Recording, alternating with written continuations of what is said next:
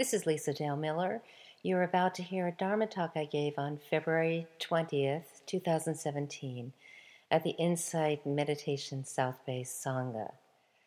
The topic of the talk is how to apply the Dharma in difficult relationships. A timely and very practical topic, since most of us have at least one difficult relationship in our personal life. And right now in the United States, many individuals are experiencing the effects of difficult relationship with what is happening politically in our country. So I hope you enjoy this talk. How many of you were here last week? I was here too, and I did notice that there was a little bit of a little pushback toward the end with Ron.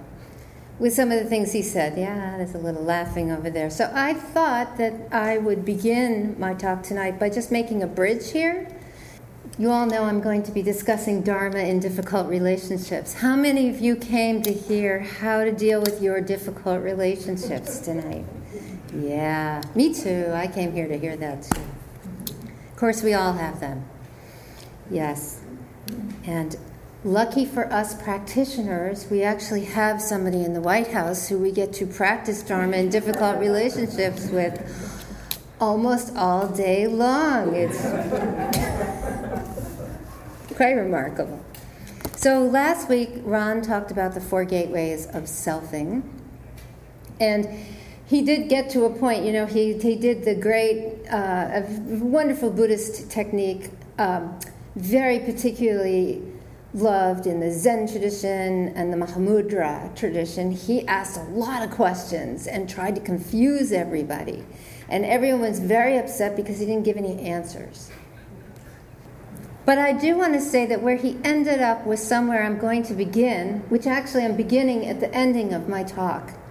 He was essentially saying that it doesn't matter what activity we do, what thought we have, it's all based in this innate distortion of self-reification. And he's right. And that is a frame we're going to work with tonight, but we're going to work with it in a kind of different way, okay? But I wanted to start with a quote because we are talking about difficult relationship, which means we're talking about relationship, which means we're talking about love. Love. Okay, so here's a quote from Anam Thupten. The very basis of our consciousness is sacred perception or crazy love. This sense of sacredness is simply love without discrimination, complete egoless love. This utter love goes beyond any form of attachment. When we know how to enter the realm of sacred perception, true transcendence is realized right here and now. Even the I, quote unquote, who is trying to transcend dissolves. Yeah, so that's the end of my talk. And this is the bridge between what Ron was trying to do last week. He was trying to go there, but of course you can't really go there with the 4 gateways because the 4 gateways are supposed to wake you up to how screwed up your cognition is. And he did a great job of that, don't you think? He really did. But that's not where we are tonight. Tonight we are in the world of relating. As delineated last week, according to Buddhist psychology and Buddhist philosophy, the primary obstacle to sacred perception is what is known as innate reification. And this is a term that came from Je Tsongkhapa, who was, this absolutely incredible Tibetan scholar and teacher in the Gelugpa tradition. And he said, and the historical Buddha pointed to innate reification. He just didn't use this term for it. But what innate reification is it's the deeply embedded cognitive reflex of viewing self and world as permanent, independent, and substantially existent. So hopefully all of you Theravadan practitioners should be on the same page with me, yes? Yes? You all know what territory I'm in, yeah? Well, guess what? If we had a room full of Tibetan Buddhist practitioners, they'd all be on the same page with us too. And if we had a room of Zen practitioners, they would all be on the same page. This is the basic Buddhist teachings that is true in every single school of Buddhism. And it never veers from this. So innate reification, in turn, gives rise to the kleshas. Now, klesha is a word that is translated best for us modern Western people with a psychological tradition as cognitive, affective, afflictive thoughts, feelings, and behaviors. That's what the kleshas are. Any thoughts, feelings, or behaviors that cause us mental, emotional affliction. And because we're relational and tribal animals, biologically, that means it's causing everybody else the same suffering. Okay? So the suffering we have inside gets expressed outside, and that's why we have a quote-unquote world of suffering.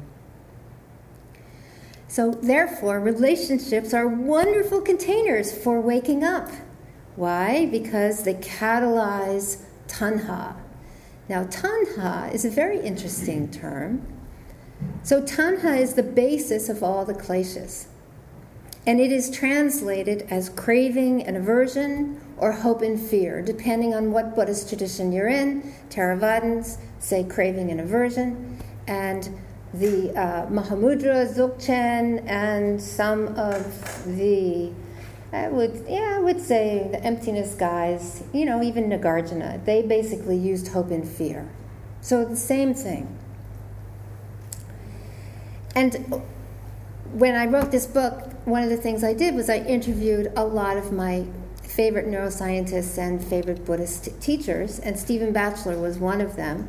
And I asked him about tanha, and there's a whole long paragraph in here about what he said, but what he did say, he defined it for me. He said, well, and Stephen is a fantastic translator, both in Sanskrit and Pali.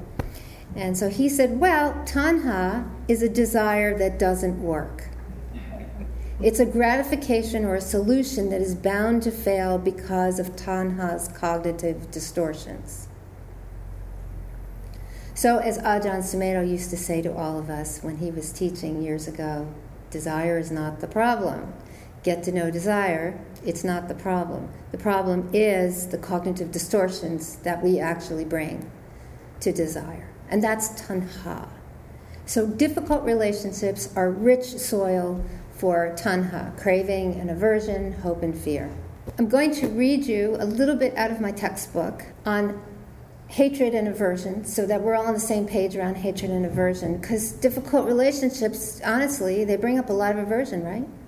Yes? Who hasn't experienced aversion with a difficult relationship, even with the good relationships? But let me remind you, tanha is craving and aversion, hope and fear. So even the world's greatest relationship, trust me, is full of tanha. Because you want more, or you're worried you're going to lose it. So tanha will show up even in what you think is not a difficult relationship. Hatred is the far enemy of metta. Attachment is the near enemy.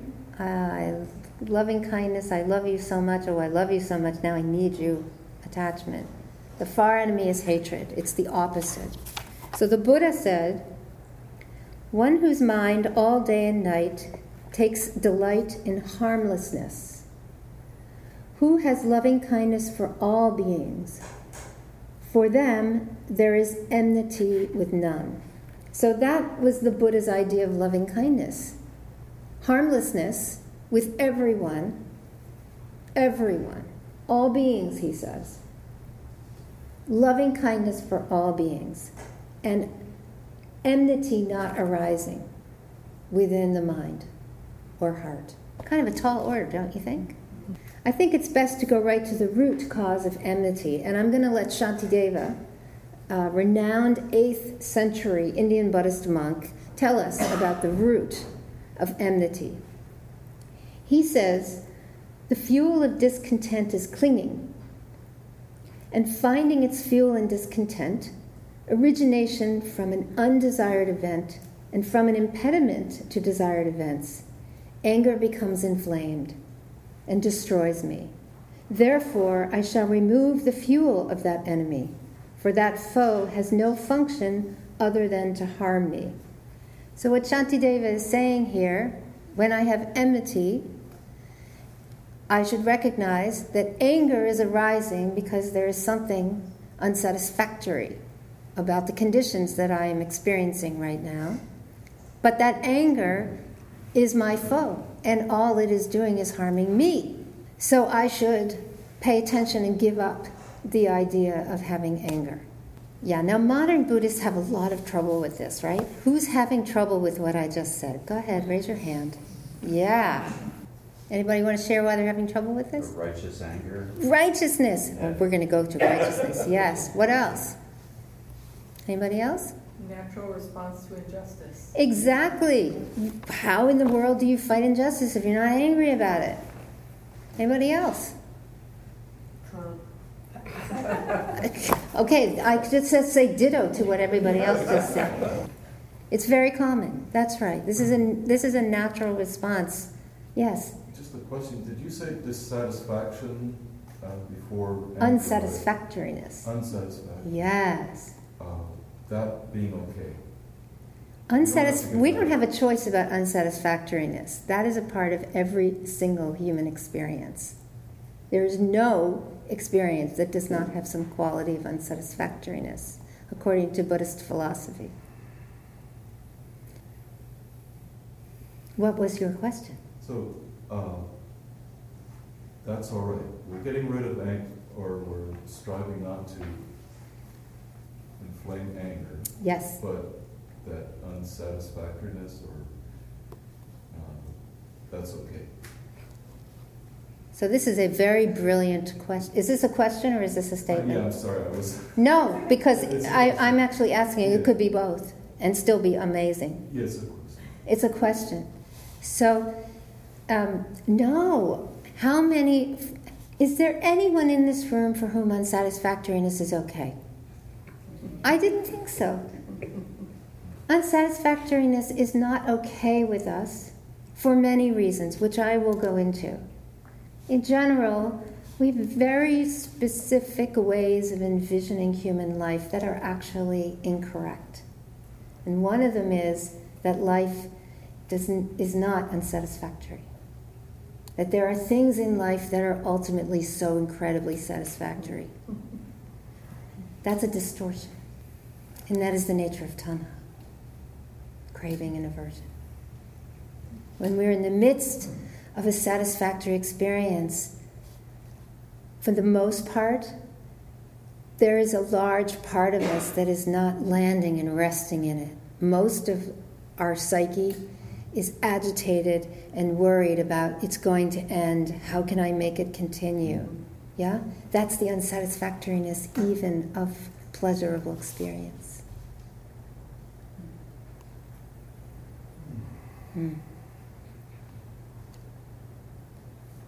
How's that sitting with you? That's all. Sitting well? Yeah? Okay. Yes? I guess, so we haven't gotten where we're going. No, we haven't, but that's okay. You can go there anyway. Yeah, I mean, just the concept of righteous anger, I don't understand. I mean, I don't know where you're going to go with that, but I mean, if you call somebody a Nazi, it's still not okay to break their head. Actually, it's probably not okay to call them a Nazi either. And so... Do you have to point at ignorant behavior by slandering someone? Right. And I get confused with that in the sense of that I often hear where people confuse the messenger of the message. You know, like, okay, back to Nazis, Hitler. Yeah, he was probably the single biggest advocate for animal rights in 1935. He was a vegetarian. I get it. And a vegetarian. Yeah. But the thing is... wrong. So this is one of the things that human beings do with difficult relationships. It's okay, you know. You've superseded me, but it's okay. Difficult relationships are such beautiful ground for awakening because they require us to use the skill of wisdom and discernment. That is what the Buddhist path is about. It's about two things: discernment and compassion. And compassion does not mean that you like the person you're having compassion for. It means you are recognizing a very basic tenet of Buddhist philosophy. All harm is done because of suffering in the mind. Because that is a mind that is mistaking the nature of reality. It does not understand the way things are. Therefore, that mind is generating thoughts, feelings, and behaviors that are ultimately harming to oneself and others. So, all harm in the world arises from human suffering. I too am a being who has human suffering. Therefore, I can actually compassionately recognize that Hitler was a human being who was deeply suffering and visited unbelievable amounts of suffering upon other human beings. But it doesn't mean I have to hate him, does it? Do I have to hate him to discern that his actions were aberrant? No. Exactly. Doesn't help you, yeah, I hate him. Why should I generate hatred in my heart for a human being who is so deeply suffered and killed many of my relatives? Why?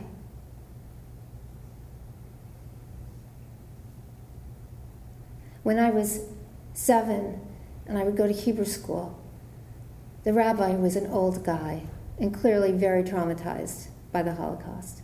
And I'm going to be 59, okay? So we're talking the early 60s, well, mid-60s, okay? At Hebrew school, he would put us in a room and show us movies of the Holocaust. And it wasn't Schindler's List. I mean, it was the movies of the cars with the bones and the, okay? Did I need to see that? And he would stand in the back of the room and say, never forget, this could be you. And I'm sitting here as a Buddhist teacher saying to you, there is no reason for me to generate hatred. Is this making sense to you with your question? Are you sure? Let's read about compassion for difficult people, since I think our lovely guest here got us there, right? This is an entire section in my book, by the way, of compassion for difficult people. So I'm going to start here with a quote from Joan Halifax. Many of you may know Roshi Joan, incredible Zen Buddhist teacher, and probably, I would say, the person who really started engaged Buddhism. She says, compassion has many faces. Some of them are fierce. Some of them are wrathful. Some of them are tender. Some of them are wise. The true benefit of compassion for a difficult person is cultivating compassion for people in our private, professional, and public lives we don't like, we don't understand, or have caused us harm. Abusive family members or intimate partners, close friends that turn on us, bosses or co-workers who take credit for our work or demonstrate little appreciation. These are the ones who show us the healing power of compassionate recognition. Compassion is the supreme vehicle of non-hatred. The Buddha taught, hatred can never end hatred. By non-hate alone does it end. It can be quite challenging to feel non-hatred for people we find difficult. Compassion does not imply condoning or agreeing with an action. We can abhor an act and still actively, compassionately aim to end that suffering.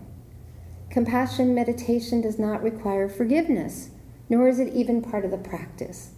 Yet many find forgiveness naturally arising from compassion meditation. Violence, jealousy, greed, hatred, abuse, manipulation, lies, theft, these are all manifestations of human suffering.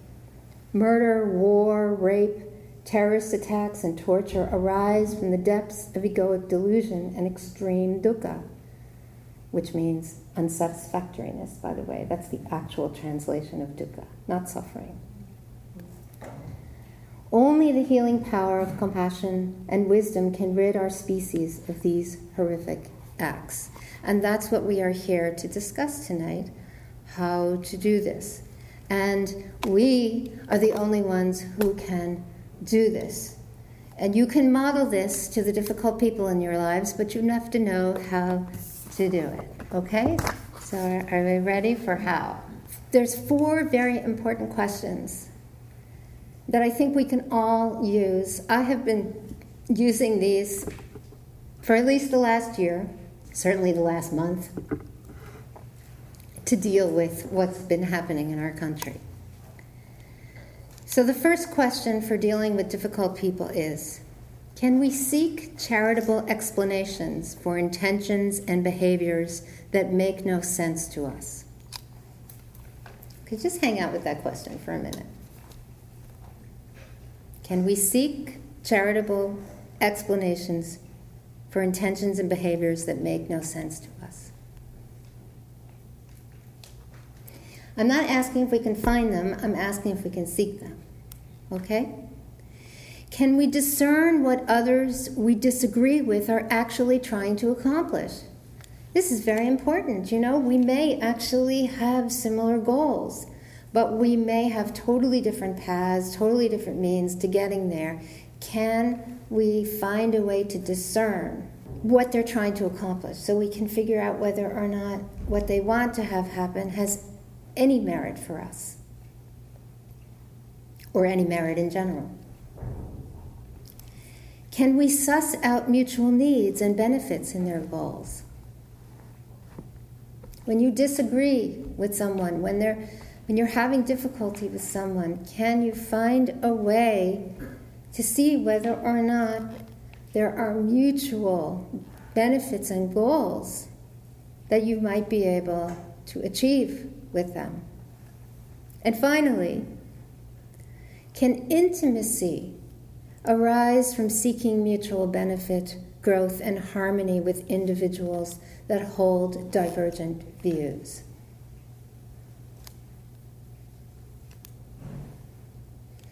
And I'm sure all of you are well aware that last one, we have to do that in order to save our country at this point.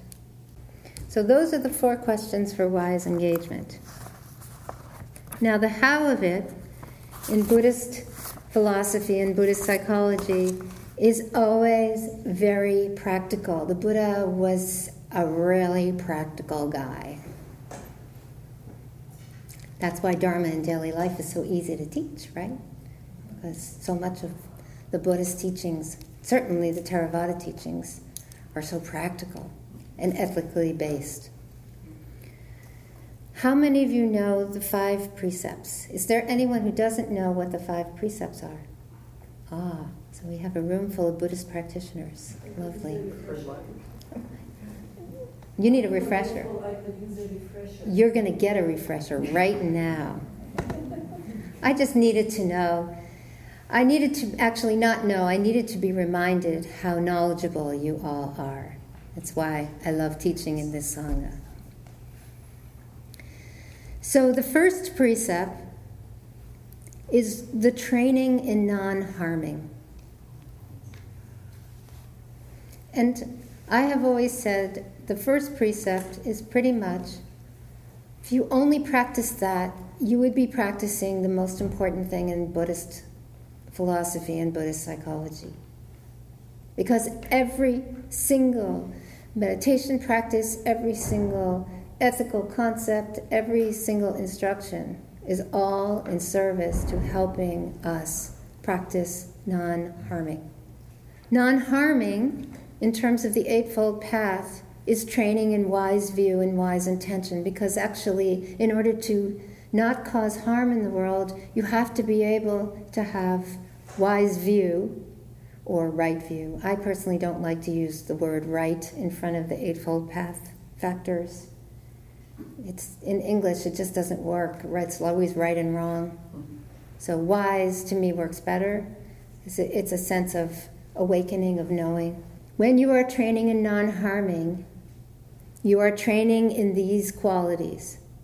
And this is the practical aspect of Buddhism. Wakefulness, compassion,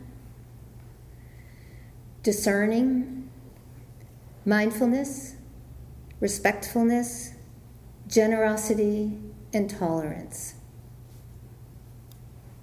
That's how we practically train in non-harming.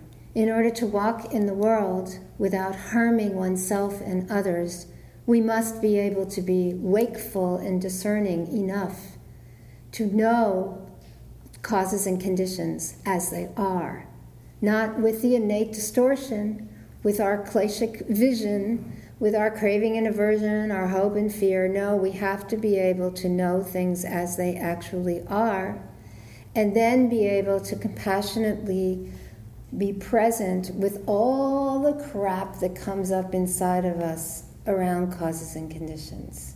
That's why Trump is such a wonderful guru for all of us right now, right? Because there's so much about him that causes so much internal turmoil. And that doesn't mean that all of that internal turmoil is somehow distorted. A lot of it is actually very accurate. But the question is, when you're in difficult circumstances, when you're dealing with a difficult person, can you discern your own responses, your own reactivity, wisely enough that you're not going to visit that reactivity upon them? And you certainly are not going to allow them to unwisely harm you by visiting their reactivity upon you. So you have to be wakeful, and you have to be mindful and respectful, and you have to be tolerant enough of your own reactivity and their reactivity to go beyond reactivity. The way you go beyond reactivity is by resting in the experience that you're actually having internally and externally. Enough, long enough to have space to be able to let yourself understand what's actually going on. A lot of the difficult relationships people have are with the people they're most intimate with. Your parents, maybe your siblings, maybe your spouse, your kids. A lot of those relationships bring up a lot of difficulty. And in the best of worlds, love really is two people helping each other present the best version of themselves. And we all know that often love is about lots of other things for people. It's not about that. It's not selfless. It's very selfish.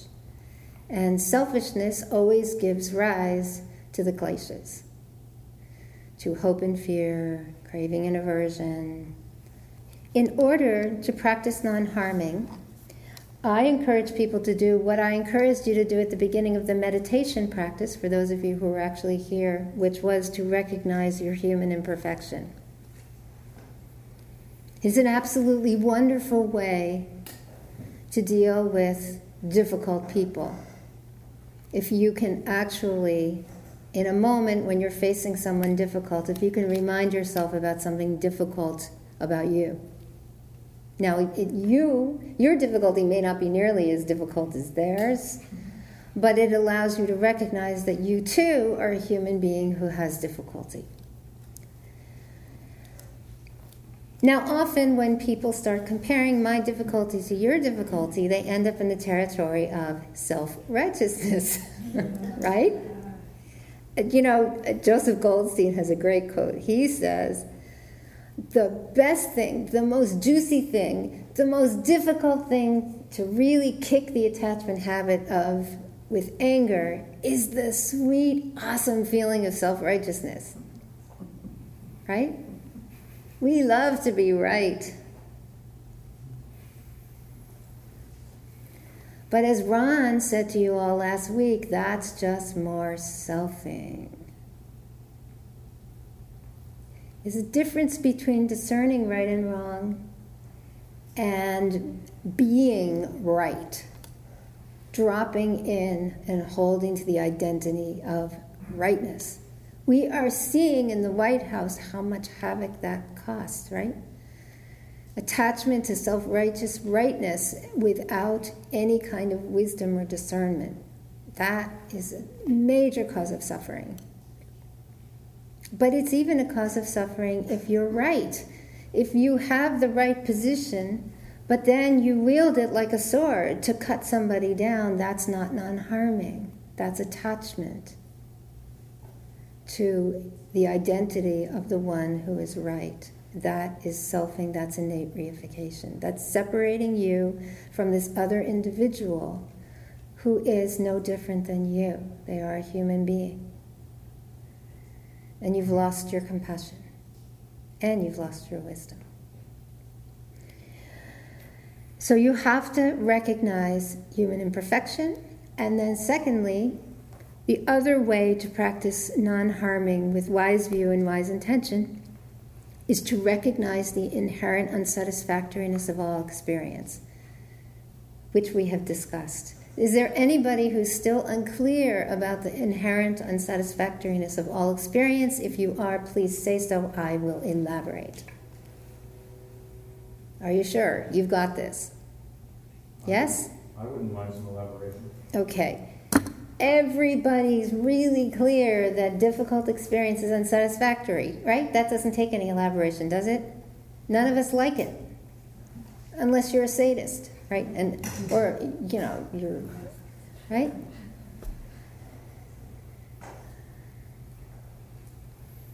Sadist or masochist? A masochist, yes, absolutely. It's pleasurable experience that people, they don't really understand. That's why in the West, people are so fixated on the science of happiness. Happiness is as unsatisfactory as every other human experience because we grasp at it, we cling to it as though I need to be happy in order to have a good life. I'm sorry, that's not Buddhism. Buddhism says wisdom, compassion, the capacity to discern, to rest in the innate clarity, the mind's luminosity. This is beyond happiness, and it's beyond pain. It has nothing to do with happiness and pain. Oh yes, when you realize the nature of things, when you actually understand how things are, there's liberation, and liberation does have a feeling of openness to it. But it is not the pleasure, sensual pleasure of happiness. It is not. So if you think you're practicing Buddhism in order to be happier, you're not practicing Buddhism. You're practicing something else. Because Buddhism is about how to be wise and discerning, to not harm yourself or others, to wake up to the nature of the way things are. The ultimate happiness. But that is not happiness, because all human experience is unsatisfactory. It just never measures up. It doesn't last. It's impermanent. It has no inherent existence. It never will. And as long as you are lost in that delusion, you will never wake up.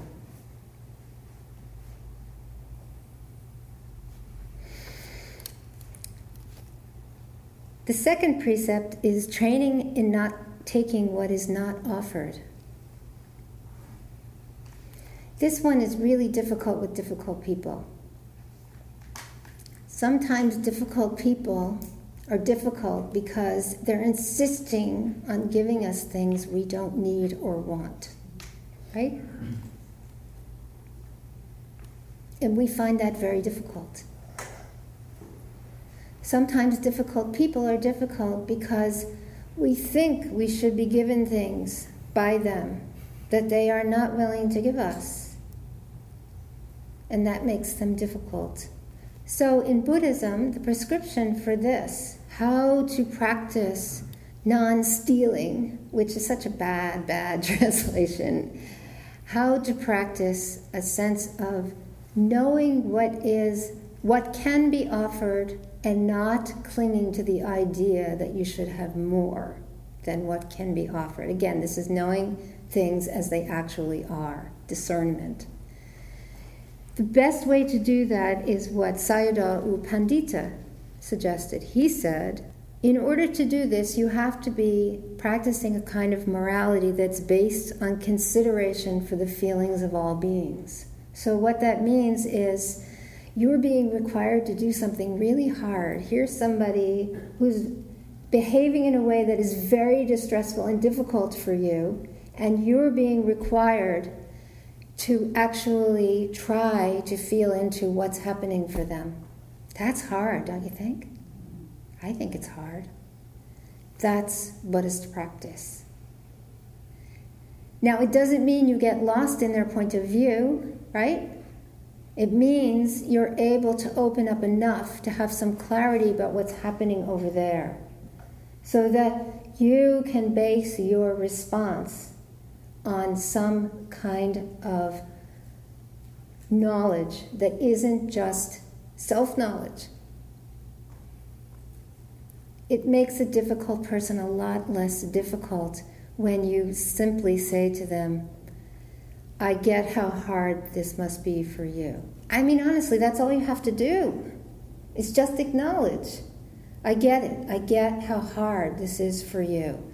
You could go ahead and do your refusal all you want after that, because now they're actually listening to you, because they have been met. They know they have somebody on the other side who at least is professing to get it. And then you can go and offer whatever it is you can. So this is how we deal with being okay with not taking what is not offered. The third precept is not engaging in sexual misconduct.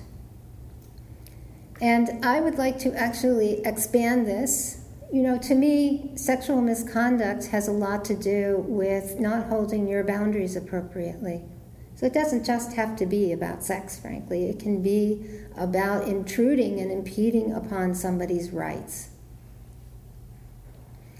And I'm sure you all have lots of things that are coming up in your mind right now about ways in which people's rights are being intruded upon.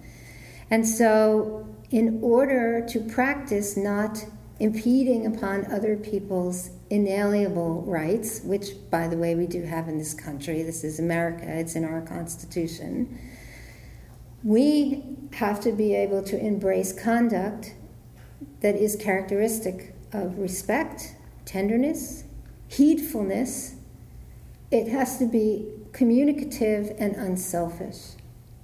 So we have to be able to question, to actually allow ourselves to be vulnerable enough to ask someone whether or not something we're saying or doing is actually harming in a way that it's going over or extending a sense of boundedness that we should be holding. It's very, very important to know how to be able to determine what is mine, what is yours, and not to go over and through boundaries. The last two are training in wise speech, and the Buddha was very, very clear about wise speech. Be honest, be clear. Don't hedge. Be honest and clear. Be fearless. If something has to be said, it's okay to say it. Be kind, and make sure what you say is of benefit. And then lastly, the last training is in non-intoxication. And of course, in the suttas, it's don't ingest substances. But the word in Pali, appamada, means sobriety. So that's clarity, sobriety. Non-intoxication is knowing things as they are. And it's also a sense of conscientiousness. So the way to practice this is by resting in the lucidity of awareness, which gives you the fearlessness to be steady and equanimous no matter how difficult the relating is. and to be altruistic, both to yourself and to others. And in order to practice this conscientiousness along with non-harming, it's very important to be able to not use self-righteousness as a way, or anger as a way to hold your boundaries. It's very important to use wisdom as the way to hold your boundaries and to hold them. So, as Buddhists, we are required to practice non-harming, right? As Buddhists, we are required to demand non-harming from the people that we are in relationship with. So, when you practice the 5 precepts, it doesn't mean you're a doormat. It doesn't mean you don't have the capacity to stand up and say no. We have to be able to stand up and say no, because no is wise speech when you are in the presence of harming. Compassion does not include the permission to be harmed. That is not loving kindness either. That is ignorance, delusion, avidya. So as you can tell, Dharma in difficult relationships has everything to do with practicing wisdom and compassion the way the Buddha taught wisdom and compassion, not the watered-down way that wisdom and compassion are sometimes taught in the West. And because that is true, I am a big proponent of people actually reading the suttas, reading the teachings of the Buddha, reading the suttas from other Buddhist traditions, reading Nagarjuna, reading Je-Tsongkhapa, reading the incredible Nyingma teachings in the Dzogchen tradition, the Mahamudra teachings in the Kagyu tradition. Read the teachings of the teachers. Read Shantideva's Way of the Bodhisattva, because they're challenging for us. They are not watered-down Western Buddhism. They are a kind of Buddhism that require us to go beyond our comfort and really drop into the way things actually